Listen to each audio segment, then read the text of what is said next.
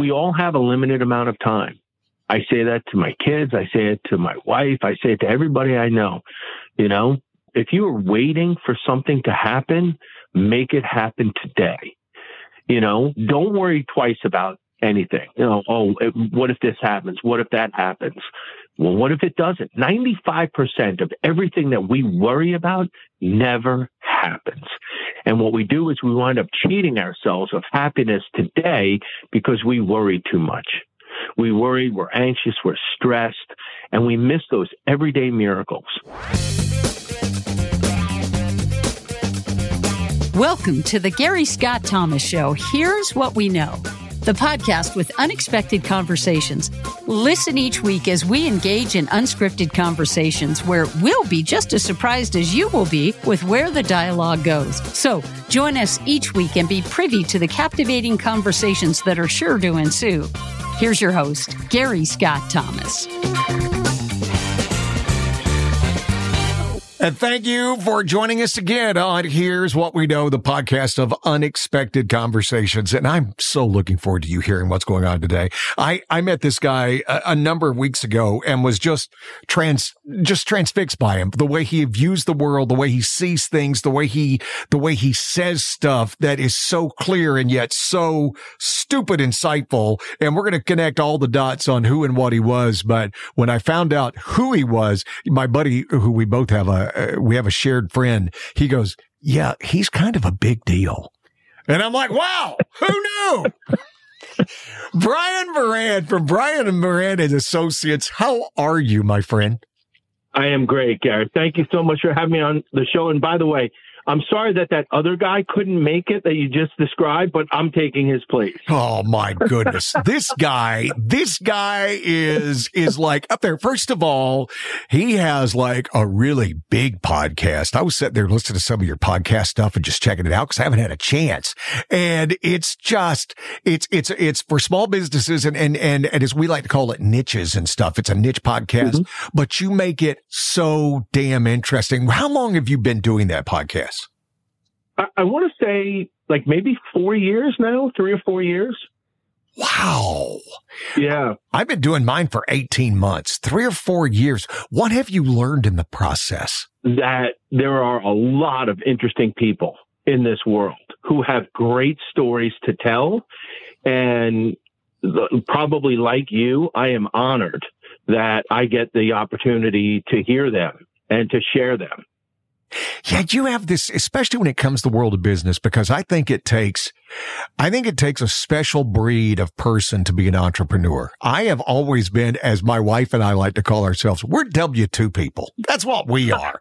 You know, you have your Baptists, you have your Catholics, you know, you can do everything the way you want to do it, people. You have your beach people, you have your mountain people. We've been W-2 people our entire lives. It's a special breed to go out and go, hey, no safety net. Let's find out what happens, huh? So I come from a family of largely entrepreneurs. And my mother, who's probably one of the smartest people I've ever met in my life, one time I got laid off from a company and because I wouldn't fire somebody. And so they said, okay, we're going to fire Brian. And I remember it happening. And I was shocked, you know, and I had a wife and 3 kids. I think one was on the way and a mortgage. And I called my mother and I said, what do I do? Like, this just was so stunning to me. And she said, well, what are you afraid of? And, you know, because I actually had, you know, stock in the company and, you know, I was comfortable for a year. So I didn't have anything to worry about, but I was scared because this had never happened to me before. And I said, well, how about security to start? And she said, Brian, the only security you will ever need in life is between your ears. Wow. Yeah. That has stuck with me for my whole life. And I'm like, she's so right. And my father, who's also probably one of the smartest people I've ever met, you know, he quoted somebody once and he said, Brian, security is an illusion. Like, you think you're secure, but you're not, you know, so you live in an, you know, insecure world and you make your way and you will rise and you will fall. but you never want to be in the same place year after year. Physically, mentally, spiritually, emotionally. You grow, you fall, you pick yourself up, and you keep moving. That's what makes life exciting. How many brothers and sisters do you have? I'm one of 7, 6 boys and a girl. That's what I was going to try to find out, because it's amazing when you sit back and think about your parents, right? I mean, it sounds like you're blessed with 2 wonderful parents, and it's so insightful that, think about how insecure they were with 7 kids. I have 2 and it scares me to death. Yeah. So my mom was the oldest of 8, and my grandfather, her father, was the oldest of 10. Wow. So we had a family reunion at my house last summer, and 77 of 111 people came. It was unbelievable. It was so much fun. My weirdness is that my mother and 2 of her sisters married my father and 2 of his brothers. I have double first cousins. Wow. That's incredible. And so when we have family reunions, it tends to be on either side the same damn people. I hope you like them. Exactly right. I mean, and they'll tell you, hey, are you going to make it? Are you going to make it to the mom's side reunion? Or are you going to make it to your dad's side reunion? I'm like, well, either one will be the same people. Yeah, pretty much. I mean, you're not going to miss much of anybody. And because I'm from a small town, who you don't get, they'll come over anyway just to see you. There you go. And you save on postage when you have to mail out stuff, right? It was the craziest thing, because my mother passed back in 96. My father passed in 1980. They've been gone a while. But my wife, who I did not marry until 2007, she got to go home with me back in I think it was 2009, 2010. And she had a chance to meet my uncle and my aunt, my mother's sister, and my father's brother. And I said, wow, that's as close as you will get to meeting my parents right there. Wow. That's neat. That's really neat. Yeah. I love that. It was, but I have 4 sisters and a brother. So again, it's that whole large family mentality where maybe it's just me suppositioning here, but it seems like the only thing you can give your kids is a complete understanding. When you have one kid, you can kind of overboard and do everything. I'm not saying everybody does, but you can overboard and do everything. When you're dealing with 7, and again, my family was from the World War II era, and they would let us wander off in the woods and do things that I can't think of. And as I told my sisters, in their world, attrition was part of the game, right? They expected to lose 1 or 2. That's why you had 6, because 1 or 2. You could factor in the loss thing. It's like, it's like a restaurant. Some of the potatoes are going to go bad. It's just, you just factor that in. But you do just try to give them what you can, because the odds are you're not going to leave them any money. Right. I'm leaving you something so much more valuable, wisdom. Well, and what your mother said, I mean, that's, I always said this to me. My mom, I was complaining as a kid at some point. I could have been 9 or 10 years old. I'm not sure the age, but I was complaining about, I wanted to do something with my friends, or my friends are doing it. And I remember looking at me and she goes, son, you don't understand what my job is. My job is to teach you how to raise my grandchildren. And I know you don't hear anything I say now, but son, trust me, years from now, you'll cling to every word. Oh, that's 100% true. The thing about coming from a big family is you cut through the crap and you get right to the most important points. Like you don't dilly-dally when you're passing down advice. My father, and I've said this wrong, my father was a train wreck, and I've tried to forgive him for some of the things he's done, because he went through a life that I can never imagine. He served in World War II, and so I can't imagine. But he did give me lessons in how not to do things, and I found them to be just as valuable. Yeah. And you know what? That's great. I loved hearing the fact that you forgive him. Because that's something that I have learned over the years, is to forgive people, even if they don't ask for forgiveness, but to forgive them because they're human and they're imperfect, but they try. You know, and we tend to see everything through our prism because that's the way humans survive. You see everything through your prism. But once you become a society, right? I think that's where empathy starts to happen, right? I may get angry at my wife and tell somebody, oh, this, or something like that, especially a dear friend. But I think I always throw in the caveat, but now realize you're only hearing my side. Right.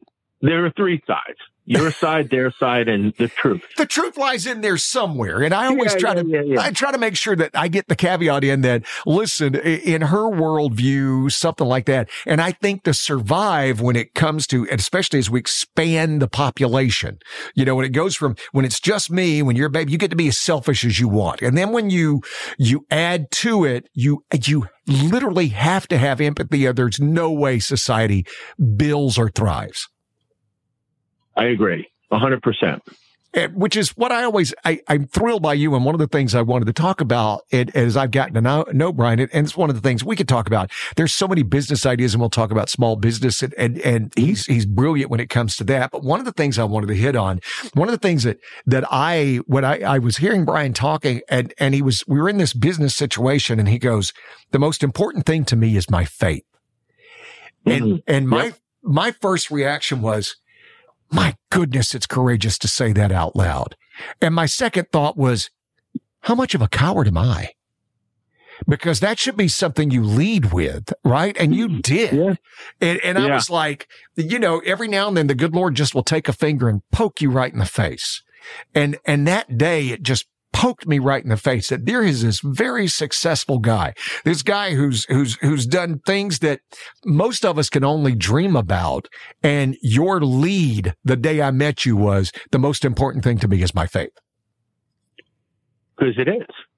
You know, I read a book when I was 17 years old by a guy named Viktor Frankl, and he was a World War II concentration camp survivor. He was a psychiatrist, and he was writing a book when he was captured. And the Germans destroyed his manuscript, and they wound up killing his family. And he survived by having a goal of rewriting the manuscript. And he would write it on little bits and pieces of paper that he would collect and a pencil. And the book's title is Man's Search for Meaning. And I probably have read it. I read it at least once a decade, maybe more. But I read it 5 or 6 times since I first read it in high school. And so he went through some absolutely horrific things in his life. He lost his entire family. He was near death a handful of times. He literally had to make life and death decisions more times than anybody should in their entire life. But he asked the question in the book, what is the meaning of your life? And that hit me, like you said, like God poking you right between the eyes. You know, the meaning of my life is not my job, and it's not, you know, the labels that people put on me. It's the quest. It's everything that I do should lead towards that. And you never actually achieve the meaning of your life, the goal. Like you say, oh, I aspire to be this person. And then one day you're, 65 and you go, I hit it. Everything else is gravy. It's not like that. It's the type of person when you wake up in the morning and you look in the mirror and say, this is the type of person I want to be today. And it's, I learned that and I forgot it. And then I remembered it again and I forgot it again. And that's why I continue to read the book over and over again, because the meaning of your life can change over time, especially when you get married, you start to have kids, and all of a sudden life takes on a new meaning. But as long as you have that, it's almost like it keeps you grounded and focused. And you say, I'm so much more than this. And I think when you and I first met, I talked about the lens of gratitude, like being grateful for everything. When you are grateful for everything in your life, from the clothes you wear to your physical faculties and mental faculties and just every single day, the food you eat, the family that you have, even the obstacles that are in front of you, and the fact that you have the ability to get around them. When you're grateful for all of that, man, everything just looks beautiful. It's amazing how you have to work on that every day. That's what I found. You'd think it would be easy to wake up every day and go, well, am I thankful? But it's not. It's so easy to get encumbered by everything else that's circling in your head. I have to conscientiously make myself stop. And I usually do it either in the morning or honestly, right as I turn off the light in bed. I honestly try to have that conversation where I literally go, I am so thankful. I am so thankful for everything that has happened in my life. I'm so thankful for everything that I get to be a part of in my life. But it seems like it would be like breathing. Right? I mean, all of us should be able to go, wow, am I glad that I have my help? Am I glad that my child did not suffer anything traumatic today?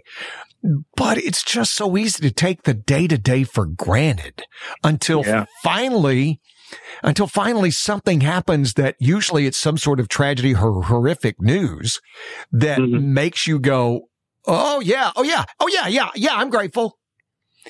Yeah. You practice it like anything else, you know. It's like, you know, you shower every day, you brush your teeth every day, you give, you know, you're grateful every day, and you practice your gratitude, and you just remind yourself, today I am thankful for this, and maybe you do it in the morning, you do it in the afternoon, you do it at night. I ran a marathon. I ran 3 marathons in my life, and on the back, and it was 2 years after my oldest brother passed away. So it was 2007. And on the back of my shirt, I wrote, God, thank you for giving me today. And I ran the New York City Marathon. I cannot tell you how many people, as they passed me by, because I was not running very fast, but as they passed me by, they tapped me on the shoulder. Love the shirt. Love the quote. Thank you. Thank you for that. You know, and it's like just sharing that message. And there's an interesting story, and I have this picture. I was at mile 18, and I'm crossing over the Willis Avenue Bridge going into the Bronx. And I'm running, and I am in pain. Now, I am not a small person. So I'm a little over 6 feet. I was about 250 pounds running this marathon, and my legs are killing me, and my right knee hurts, and I feel like the wheels are coming off, and I still have about 8 miles to run. And this is part of something I'm writing, and eventually one day I'll publish it. It's called My 5 Conversations with God. And I just said, God, I have no idea how I'm going to finish this race. I have 8 more miles to run. Everything hurts in my body. Please help me. I hate asking you for help, but if there's anything you can do, I would appreciate that. Gary, less than 30 seconds later, I get a tap on my shoulder, and it's this guy in an orange hat. And he said, hey, I love that quote on the back of your shirt. He said, we could have used you this morning at our gathering, at our spiritual gathering before the race started. And I said, oh, that sounds really nice. I said, well, who are you? And he said, I'm the chaplain for the New York City Marathon. And I'm not 100% sure of this, but I'm pretty sure. And I said, you're the chaplain for this race? And he said, yeah. And I said, well, how many are there of you? And he said, I believe there's only one, me. Now, there are 40,000 plus runners in this race. 30 seconds after I sent that prayer up, I got that tap on the shoulder. And somebody from the race took a picture of him and I running together. And I actually have that. I'm staring at it right now in my office. And you know what? The universe will give you what you need, right? You can't be a glutton and ask for stuff every single day. But, and sometimes the answer is not always yes, but it will surprise you. If you live a good life and you're grateful and you help out other people every now and then the universe will surprise you. Amen. I love that story. And you're right. I mean, it's been amazing. It seems like people come into my life just when I need them, right when I need them the most, right? And it's like, I was explaining this to my son. It's like the good Lord grabbed me by the shoulders and go, I need you to look over here. I'm not going to shove you. I'm not going to hit you in the back of the head. I'm going to take you by your shoulders and turn you this way and ask you to look right there.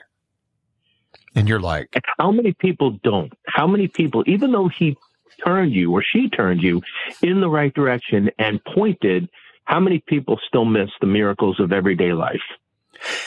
I think the vast majority. I have literally built a career on noticing stuff that nobody else does. And I think anybody in the entertainment industry, I mean, and you do that. You do it writing these books. You do it in your speaking engagements. I mean, if you think about how much of our communication skills are based on noticing. Comedians sit back and look at stuff that nobody else considers because we all put blinders on and everything gets to be so personal.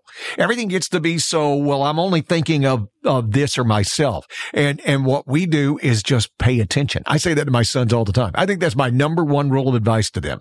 Just pay attention. If you could pay attention a little bit, you're now ahead of 60% of the game. You know, that's where that's going. 60% of the game is where you're ahead of. But you have to look up. Again, now outside of your phone, outside of your comfort zone, and look up and see where else things are going. And I would think because as we're talking about faith, when did you decide, or did it ever be decided? When did you find out you were courageous when it came to your faith? Because the majority of us aren't. We just let it sit there. You know, it's like a birthmark under your shirt. You have it, but you're not about to take your shirt off to show it to people. But how great is it when you realize you have it? It's like a special power. It's like a special record, and it reveals itself. Everybody does have it, like you said, but it reveals itself during the most difficult times in your life, right? And you know, I would say, so I can tell you a couple of times when I had my own company, my own publishing company, and it was pretty successful for like 6 or 7 years. We printed money. It was great. And then the Great Recession hit, and I gave it all back and then some in about 18 months because I was just starting to really invest into my company and grow it. And boom, I just pushed it right off a cliff to the point where I had to declare bankruptcy, Chapter 7 bankruptcy in 2010.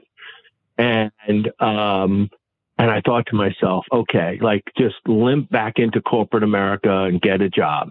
And that wasn't there wasn't courage there. I mean, it was hard. There's nothing like when you get kicked to the ground and you didn't see it coming. I call that getting hit in the back of your head with a 2x4. Never saw it coming, get knocked to your ground, and it's humbling and it's humiliating. And man, you're like, how did I get into this spot? But you pick yourself up and hopefully there are people around you who say, you got this. And there were people, my family especially, and my wife, God bless her. But there are people who say to you, you got this. You get up. Life is not over. This is not how your script ends, right? So I went back out after I did a 2-year stint in corporate America, and I went back out and I started my own company. And there wasn't a single person who said to me, hey, Bri, this is a great idea. You know, leave corporate America, start your own company in 2012. But I did it because of the faith that I had in myself. 2 years later, I'm running my own company. Things are going very, very well. My oldest son has a mental break in college. Didn't see that coming. That was another 2x4.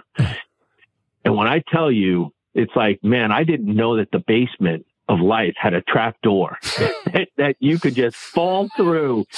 And that was something that, you know, and again, it's the unexpected things in life. And anybody who's had to deal with mental illness in a family, boy, there is no education or preparation for it. It just happens one day. I mean, at least in our instance, that's how we were exposed to it. Now, for other people, you see it over time, and you can start to make adjustments. But I remember writing in my journal 2 months after he came home, and he was, it was bad. And I just said, I'm not saying anything to anybody until we get past this. And here we are 8 years later, and we're not past it. We are in so much of a better place. And he's been so courageous with it. We've actually done a couple of podcasts about it. But for 4 years, it was absolutely a living hell. And that is where I developed my lens of gratitude, because for 4 years, I sat on the other side of the table with him. And I basically was saying, like, suck it up. Come on, you can do this. And not having any idea the demons he was battling inside his head. And then one day, I sat on the same side of the table as him. And I looked at life through his lens. Wow. And it was... I remember the day. I mean, it was like my whole world was cracked open, and it was gratitude just came pouring out because he was still alive. Because he was the strongest, most courageous person I have ever met. And I realized he was battling all of this on his own. Like, we couldn't see it. Yeah.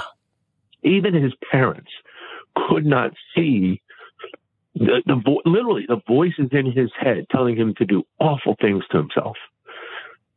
And he battled it. And finally I saw it, and my wife saw it, and then our kids saw it. And we're like, we're here for you. We understand this is happening to you. You didn't ask for this. We actually have a company now, my son and I, called iDaft Media. It stands for I Didn't Ask for This. And that's the lens of gratitude that I use today, that I measure everything by. And I see people who have had shortcomings in life, people who fail, people who make mistakes, people who do stuff. And I feel like I know their backstory, and I forgive them. I forgive people who don't ask for forgiveness. And I love a lot more, and I hate a lot less. I forgive a lot more, and I worry about less. And I'm not as anxious or stressed because I'm grateful for every day. And when you're grateful for every day, you welcome whatever the universe is giving you, because you know that the universe is not going to give you more than you can handle. You just have to tap into whatever resources you have inside you to deal with what's in front of you. There's a great saying by Marcus Aurelius: what stands in the way becomes the way. Wow. I didn't ask for this. That's it. It's so powerful, and I didn't ask for this media. I'm entranced by it, but yeah. I think if we sit back and realize, that in many cases, especially because mental health has become so important. It's important to me. I've done so many shows that regards mental health because I think there is, and I don't know why. I don't know why in the past 15 years, the statistics show that our children are battling these things. Oh yeah. So much. And we're having, there's no way of not saying it, horrific results, Yeah. And it's important to remember that they did not ask for this. Who in the world would ask for this? Who would in the world would say, hey, let me take the hardest path out there. That it's something that when you say you sat on his side of the table, and it is hard for any of us to put ourselves there, because as I've talked with people who've battled it, I cannot understand what it's like to not trust your brain and the perception of reality that it's giving you. We can't think. You can't watch a movie and go, yeah, beautiful mind. I get it. He sees people. No. That's just the way they gave it to you to understand, because there's no way you can understand the entire complexity of this situation. So it's like trying to explain television to a caveman. It's a magic box. It's a magic box. And so we're just going to give you that, when the good Lord said, I created the world in 7 days. I can't go about teaching you how to build a quasar. How about if I just tell you I built the universe in 7 days? And I think the same thing when it comes to that. It is so beyond the scope. If you're able to trust your brain, you don't know what it's like to not trust it. Yeah. When you talked about that, about God and building the world, Bruce Springsteen has a song called Jesus Was an Only Son. And one of my favorite lines in that is, he kissed his mother's hand and said, "Mother, still your tears. For the soul of the universe built the world and it appeared." Wow. It's very hard for everybody to figure it out. And it's where is he today? Because you say things are so much better. How have you gotten there? You know what? We found the right doctor. He had been hospitalized 13 times. He has seen 16, 17 doctors, same number of therapists. Again, we found the right doctor who got him on the right medication, and his whole life turned around. Now he is so grateful for every single day. He is, I call him Buddy the Elf, because he calls me George Bailey. He calls me George Bailey and he's Buddy the Elf. But he is so happy. He is so grateful. And he tells everybody, I love you. I love it. It's almost like he looks at the world through a child's mind now. He has no animosity. He's not mad about what he's gone through. He understands. I went through this for a reason, and my purpose in life is to figure out what that reason is. Wow. I think that's all of our purpose in life, right? I mean, we're all here to figure out what our role is in our lives and everyone else's lives. But when something bad happens to you, you have to understand that that's part of understanding your purpose in life, that there are mountains and there are valleys. And the mountaintop moments don't tap into your courage or your bravery. Maybe they do when things get particularly hard, climbing the mountaintop, getting around the obstacles, but you have something that you are going towards. But when you're in that valley, you don't know how long it is, how deep it is, how dark it is. That's when you tap into your courage and your bravery, and you say, okay, it's not going to kill me. So if it's not going to kill, I always say this, you have two options. You either move ahead or you die. And if you die, you have nothing to worry about because you're dead. But if you don't die, then you have to address what's in front of you. And so why not beat it? Why not beat the crap out of it? See, I think, and on those valleys, cause you're reverting back to your own experience. And like when you going through the bankruptcy, and that people ask me, because I'll do a show and they're like, do you ever not feel like doing it? And I'm like, absolutely. But that's when I make my money.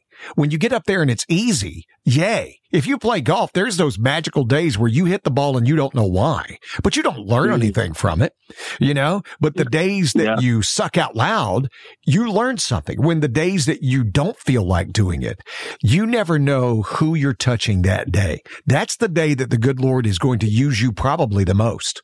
Right. And you don't even realize it, that those are the days that are important. The days where all the jokes are happening and the interviews are great and all that stuff.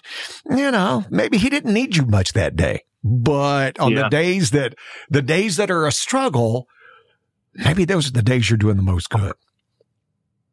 Oh, no doubt. Because those are the days that you learn and you grow.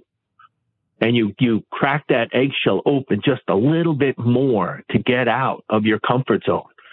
Nothing good happens. I had a podcast once with the guy who founded the TED conferences, Richard Wurman. Brilliant guy. And I learned so much from him over the years. He said, comfort is not your friend. Like we all, try to live in nice homes and drive nice cars and build our little cocoon. But that's not your friend. That's not where you're going to learn. That's not where you're going to grow. That's not where you're going to experience life. It's almost like Novocaine. It almost numbs you. So get out of that comfort zone. I love that. And be comfortable getting out of it. That is the superpower. Right? If you can be comfortable not being comfortable, I think that's where world-class athletes live, right? That it doesn't feel good to them to go, as you say, run a marathon in under 2 hours? Some of those people do 2-3 hours? Yeah. There's got to be nothing fun about that whatsoever, but they have learned to enjoy. And okay, that may be a misnomer as far as that word, but you know what I'm trying to say, to thrive on the pain. Well, they get into a zone where time stands still. That's how somebody described it to me one time. It gets to the point where I am operating outside the boundaries of time, that I am in my own universe, my own world, and things are just happening. It's almost like in that Matrix movie, when he finally realizes he's the one and everything comes together. It happens. That's that mountaintop moment, the day when everything comes together and boy, there's nothing you can't do wrong. Like everything just works well. And then you wake up the next day and it doesn't. But if you're grateful, you learn to appreciate that moment. You go, you know what? That was really awesome. Yeah, today's going to suck, but man, was yesterday a great day. What piece of advice would you give parents? Because you had it sprung on you all of a sudden. That's a big, oh my God, what do we do now? But now that you've had so much time to go down this journey, what do you tell parents? Because I can only imagine how many people reach out to you because you're so open about this and you're so willing to discuss it. What do you tell people when they go, I'm starting to see things with my child that I don't think are healthy for him or her, and I don't know what to do. I don't know how to address it. I don't know where we go with it, because it's as we've said in so many things, and we'll talk about this if we have time, because simply I don't know if we're going to talk about anything more important than we are right now. But it's like it's addressing that and going, this is where you go. It's the first step, even in business. What's the first question everybody has? What do I do now? What do I do now? Yeah. Right? Well, yeah. So for parents, my kids are 22 to 28. My kids, I have 4 kids, and the boy, girl. And so I've seen a lot, in my life. And what I would tell parents of younger kids, is, one, get them off their phones. Get them off their phones and get them out into nature. Let them experience life and point out the miracles in everyday life to them. As my son once said, he went to a small school upstate New York, and he said, people used to walk across campus and they would just look down and stare at their phones. And, there was this beautiful quad that they were walking across, but nobody ever looked up. And even when they weren't looking at their phones, they were looking at their shoes. That's what's happening, is that, when you and I were kids, boy, we were outside, as you said, all day, all night, playing, laughing, joking around. Our TV stations were 2, 5, 7, 9, 11, 13, right? That's it. So have days where, you say, today's a no electronics day, and we're going to go for a walk and we're going to experience life. And you're going to point out the flowers that you see and the trees, and you're going to learn the names of them. And you're going to walk down the streets of your town, and you're going to talk about what used to be in that location before that was there and some of the fun things you had. You're going to tell stories to your kids, and you're going to love them. And when they have problems, listen to them. Don't always offer advice. Sometimes kids need to go through things on their own, but be mindful of the things that they don't tell you, maybe that they're experiencing on their own. My son had some issues in high school that he didn't share with us until college. There were a couple of times I said to him, boy, I wish I knew that 3 years ago. I could have helped you. So, for parents, you don't necessarily need to be your child's friend, but you do need to be like their advisor and their teacher and the people that they look up to and that they trust more than anything in life. And so give them boundaries, give them boundaries, but by all means, show them the arts, take them to a museum. 3 of my kids love museums. I love my daughter. She hates museums. You know what she got me for Father's Day? 2-hour experience of my favorite museum in New York City, where she walked around with me. Wow. And she said, Dad, this is painful, but I know you love it, and I would love to see you happy, so I'll do this with you. And I talked about all of the paintings that I loved. I've been to this museum. It's a small museum. I probably have been there 30 times, and I just love everything about it. But experience art, watch movies with them. Introduce them to classics, the books that you read when you were a kid and why you love those books. And, I think with stuff like that, you enrich their lives, and ask them the question, what do you think the meaning of your life is today? I would ask that to a 10-year-old, just to plant that seed, plant seeds that they will revisit. As you said, what your mother said to you, this may not have an impact on you now, but when you're talking to your kids, it's going to sound like my voice, right? Mm-hmm. So plant seeds with your kids. What is the meaning of your life? What do you want? What is your goal? What is your goal for this year? What do you hope to accomplish? How do you plan to get there? And just be there with them. And the one thing that I love, my wife says this to me, boy, our kids like spending time with us, huh? I said, yeah, isn't that great? It's they come home and we have a great time together, and then they go out on their own and they do their own things, but they come back and we have fun and we laugh, and I never stop teaching them, and they never tell me to stop teaching them, which is something that I love. You're going to teach them one way or the other. Even when you don't think you're teaching them, you are. They're watching you when you don't even know they're watching you. They're paying attention to things. Think about, I always tell this, think about some of the biggest memories of your childhood. It's rarely the trip to Disney World. It was probably some moment that your parents weren't even aware of. That to you, I can remember being outside on a cold night, or you playing and smelling dinner and hearing my mom sing, right? While she's cooking dinner. That right there. And my mother had no idea, right? That was not a big thing in her mind, that it wasn't something that she was creating this memory. And we all tend to try to get into where we're trying to create this instead of just let it happen. I always tell people the beautiful thing about having children is that you become a time traveler. Because you can go back and see what your parents were going through, and you can project ahead and show your kids, because I do that to my kids all the time. They hated taking pictures. My wife likes taking the posed pictures with the photographer and stuff like that. And my kids went through that situation where they just hated it. And I sat them down and I said, listen, here's the deal. You think we're taking these pictures for us. We're not. I'm not taking these pictures with me because I'm an older father, right? I have a 10 and a 12-year-old. I'm not taking these pictures with me to the other side.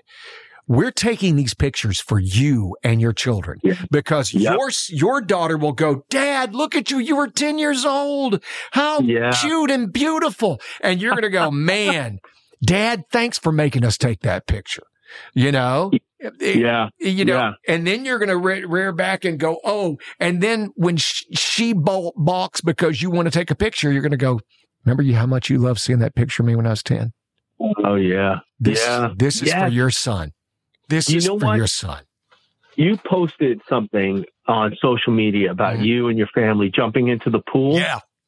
I got the biggest smile out of that. I love that. Like, that to me is a happy family.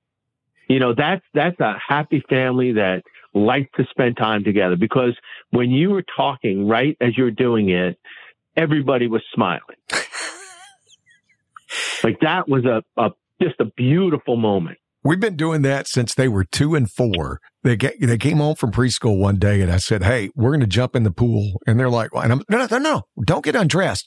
We're going to jump in with our clothes on. And they looked at me and they were like, "You're going to jump in with your clothes on?" I'm like, "Absolutely." And my wife looked at me and I'm like, "And you are too." And it's become the biggest tradition. And we try to do that because I always tell them, this is the things that you're going to do. I told them years ago, when my birthday came up, kids don't care about your birthday. You know, not until they get to your daughter's age. They don't care. Yeah. Yeah. And so they would ask me, "Dad, what do you want for your birthday?" And years ago, this was, they were like 2 and 4, 3 and 5. I'm like, "Baby, I've got everything I ever need. What I really want for my birthday is to see you happy. So what we're going to do is buy you a present." Oh my God. On my birthday. Awesome. And, wow. And it became the biggest thing. They'd be like, "Dad, your birthday's in 10 days. Dad, your birthday's in 5 days. You know? And my wife's like, way to have them buy an extra present. I said, "Here's the thing. You're going to do this with their kids, babe. They'll do this with their kids because they'll remember how happy it made them. And they'll go, I'm going to do that." And they'll get what I was talking about. You know, they'll buy in and go, "Oh, I see what the old man was doing." Oh, yeah. That gets expensive when they get older. Yeah. Well, we keep a limit on it now. Dad's put a cap on it, you know, and now it's all about ordering something off of Amazon. And it's like, we got a cap on it now that you're going to do that. Yeah. You know what's a great thing? What's that? We used to call them buddy days. So you give them a buddy day, and that's where you spend the entire day and night with them. What do you want to do for your buddy day? You want to go into New York? You want to go to a baseball game? Do you want to go wherever you want to go? And you'd hand out little like gift cards, or you'd say, you know, for your birthday, you know, I always make cards, by the way. I would never buy a card. I make them. And so inside would be a coupon for a buddy day. And I said, "Kat, you just hand it to me and tell me when the day is." And those were great experiences. I found out something this year. I usually for Christmas, I write my wife a letter, right? Tell her how I feel about her and stuff like that. Well, my 12-year-old, because he turned 12, I decided, well, okay. Because you never know. Because he's at the age where he kind of rolls his eyes. And so I wrote him a letter telling him how I feel about him and the things I love about him and the things I think he's great at and all this stuff. And I left it for him on his bed. And I'm going to get a little emotional. Yeah. I love it. I'm brushing my teeth and he walks in and he's got tears in his eyes and he hugs me and he goes, "This is the best thing I ever got." You and I are two blubbering idiots. I know. And I sit back and I go, how in the world have I waited this long? How in the world have I not done this? How much would it have meant if my parents had done this? Yes. You know, and it's like, what the hell, you know, exactly. And now it's something I know. And I looked at my 10-year-old because his birthday had already passed. And I'm like, yours is next year. I promise you, yours is next year. And I will do this as long as I take a breath. Write it now, though, for him. Write it today. Because I'll tell you something. Life can take many twists and turns, right? We're only guaranteed today. We can only live in the present moment. There's no past. There's no future. It's today. I would write that letter today. And you can always update it. Yeah. But write that letter today. I like that. I like that. Yeah.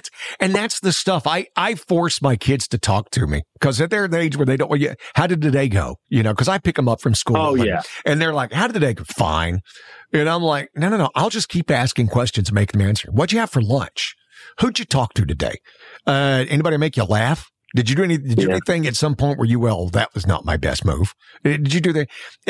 And what I've noticed is if you just keep pulling the string, sooner or later, they'll start talking.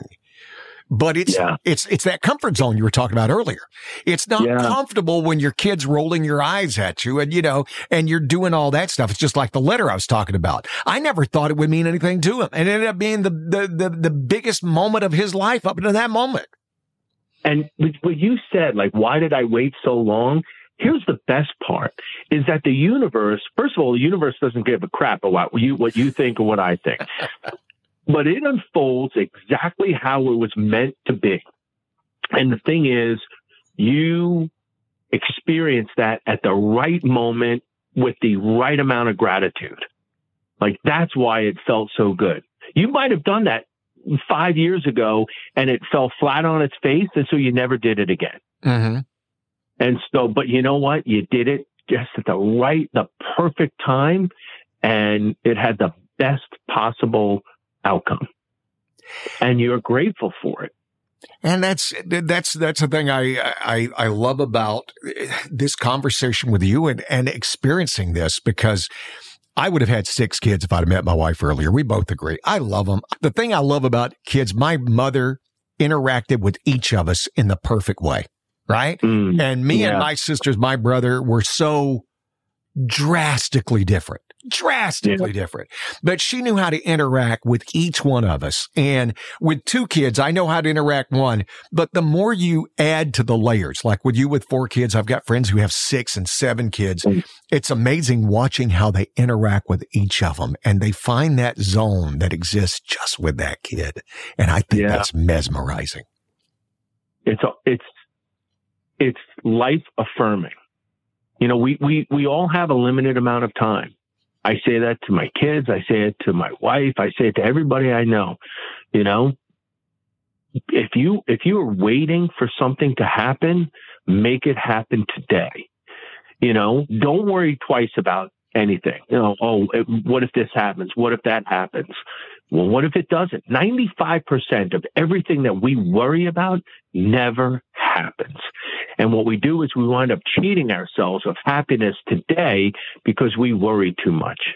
We worry, we're anxious, we're stressed, and we miss those everyday miracles. So you say to yourself, you know what? I'm going to write down what I'm worried about. I'm going to write it down in a journal. I'm worried about 1, 2, 3, 4, 5 things. And then I'm going to revisit it and look at that. Not a single one of those things happened.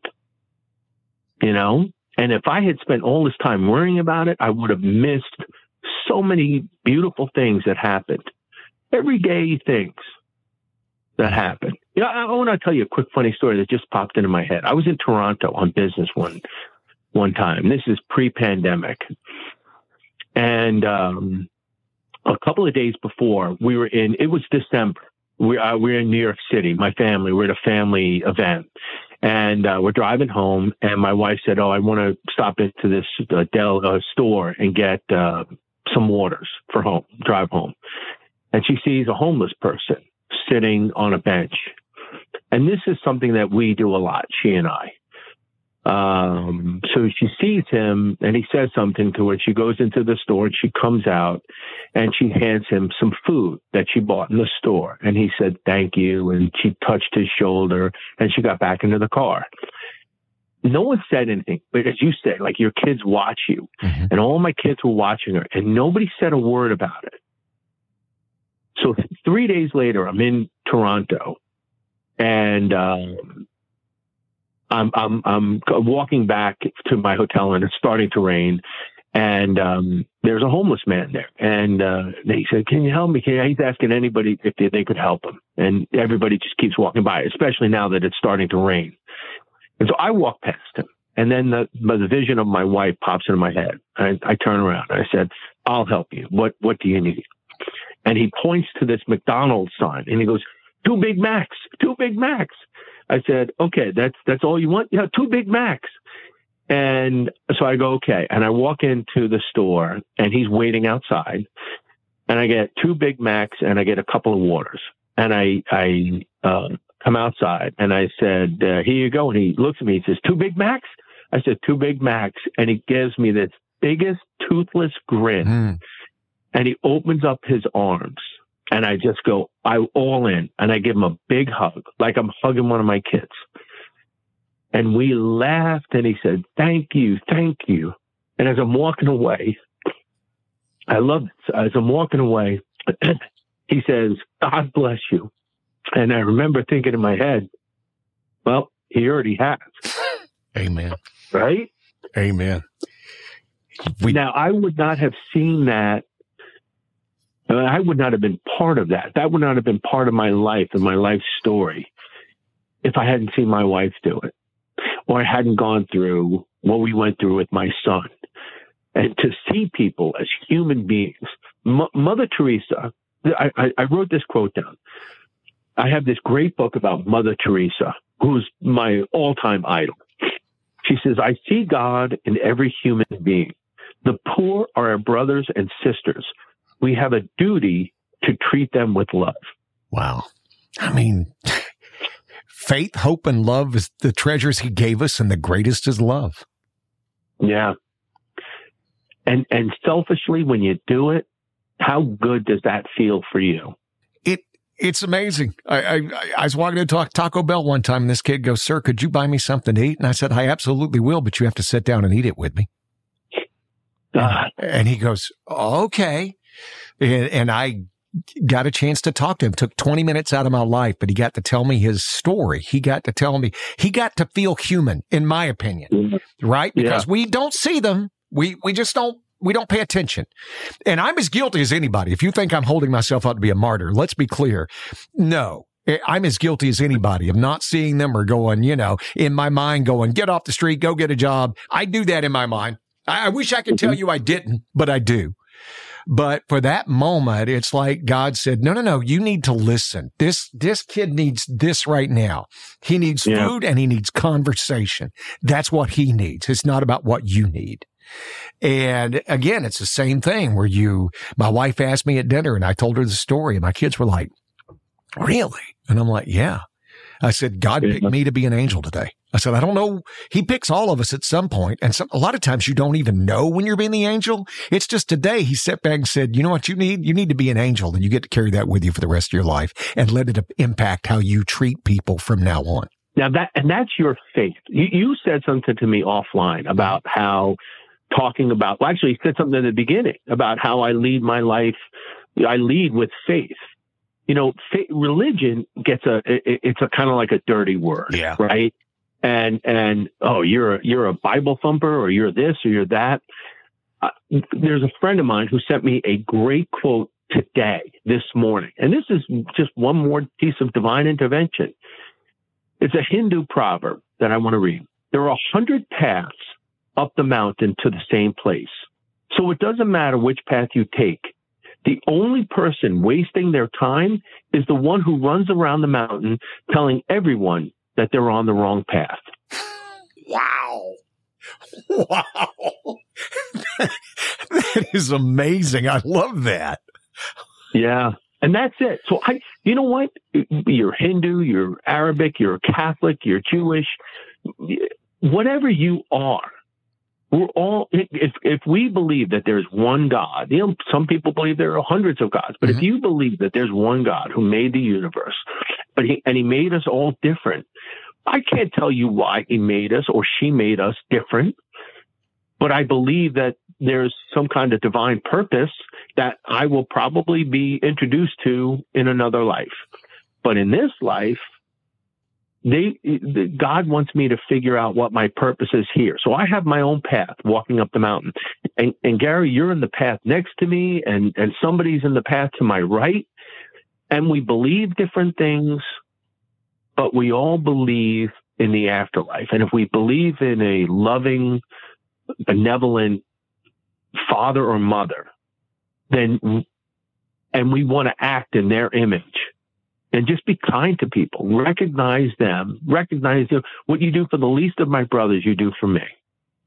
Right? Yeah. So you sat down with that kid at Taco Bell, and that, you know what? You hit it out of the ballpark that day. And some days you don't. But here's the thing. I look at heaven as kind of like pass fail. Some people get mad at me for that.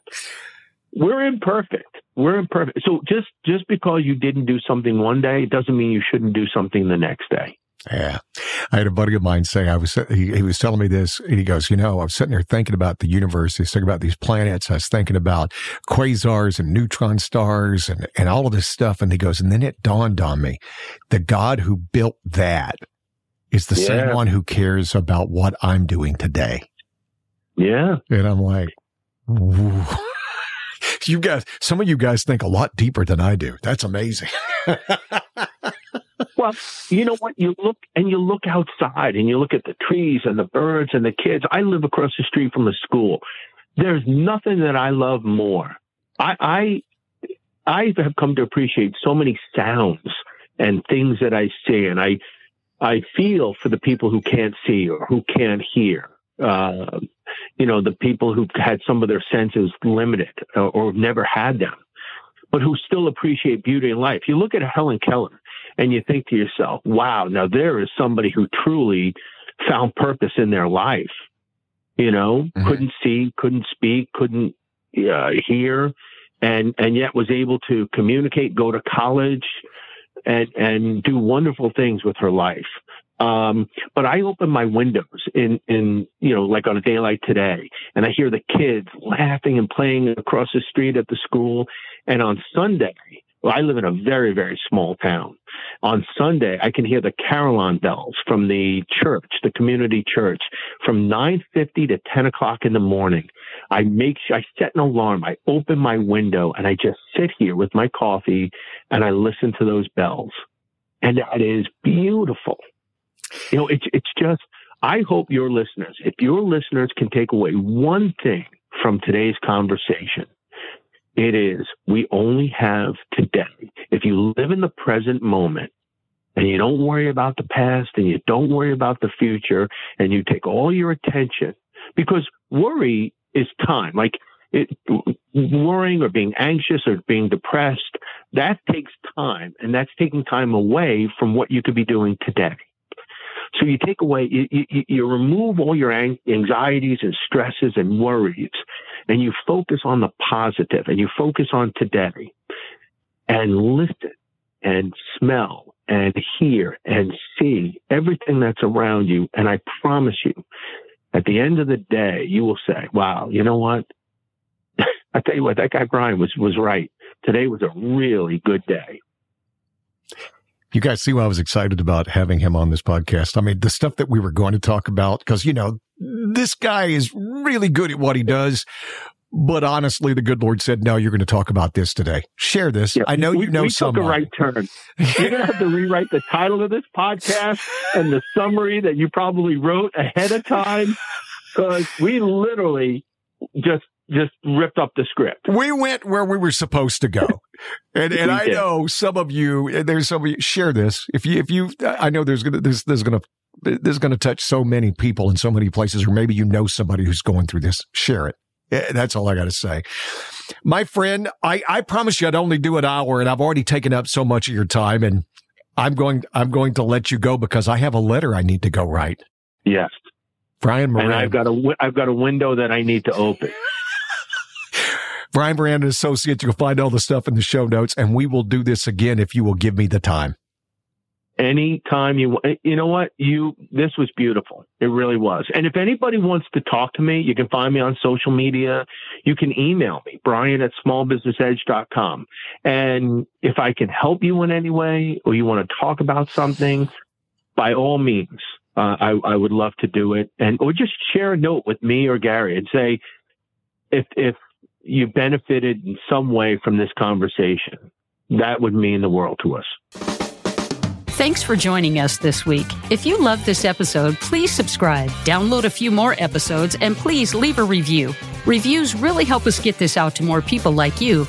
Also, we'd love to hear what your favorite part was. Be sure to join us on social media to engage in even more unexpected conversations. Until next time.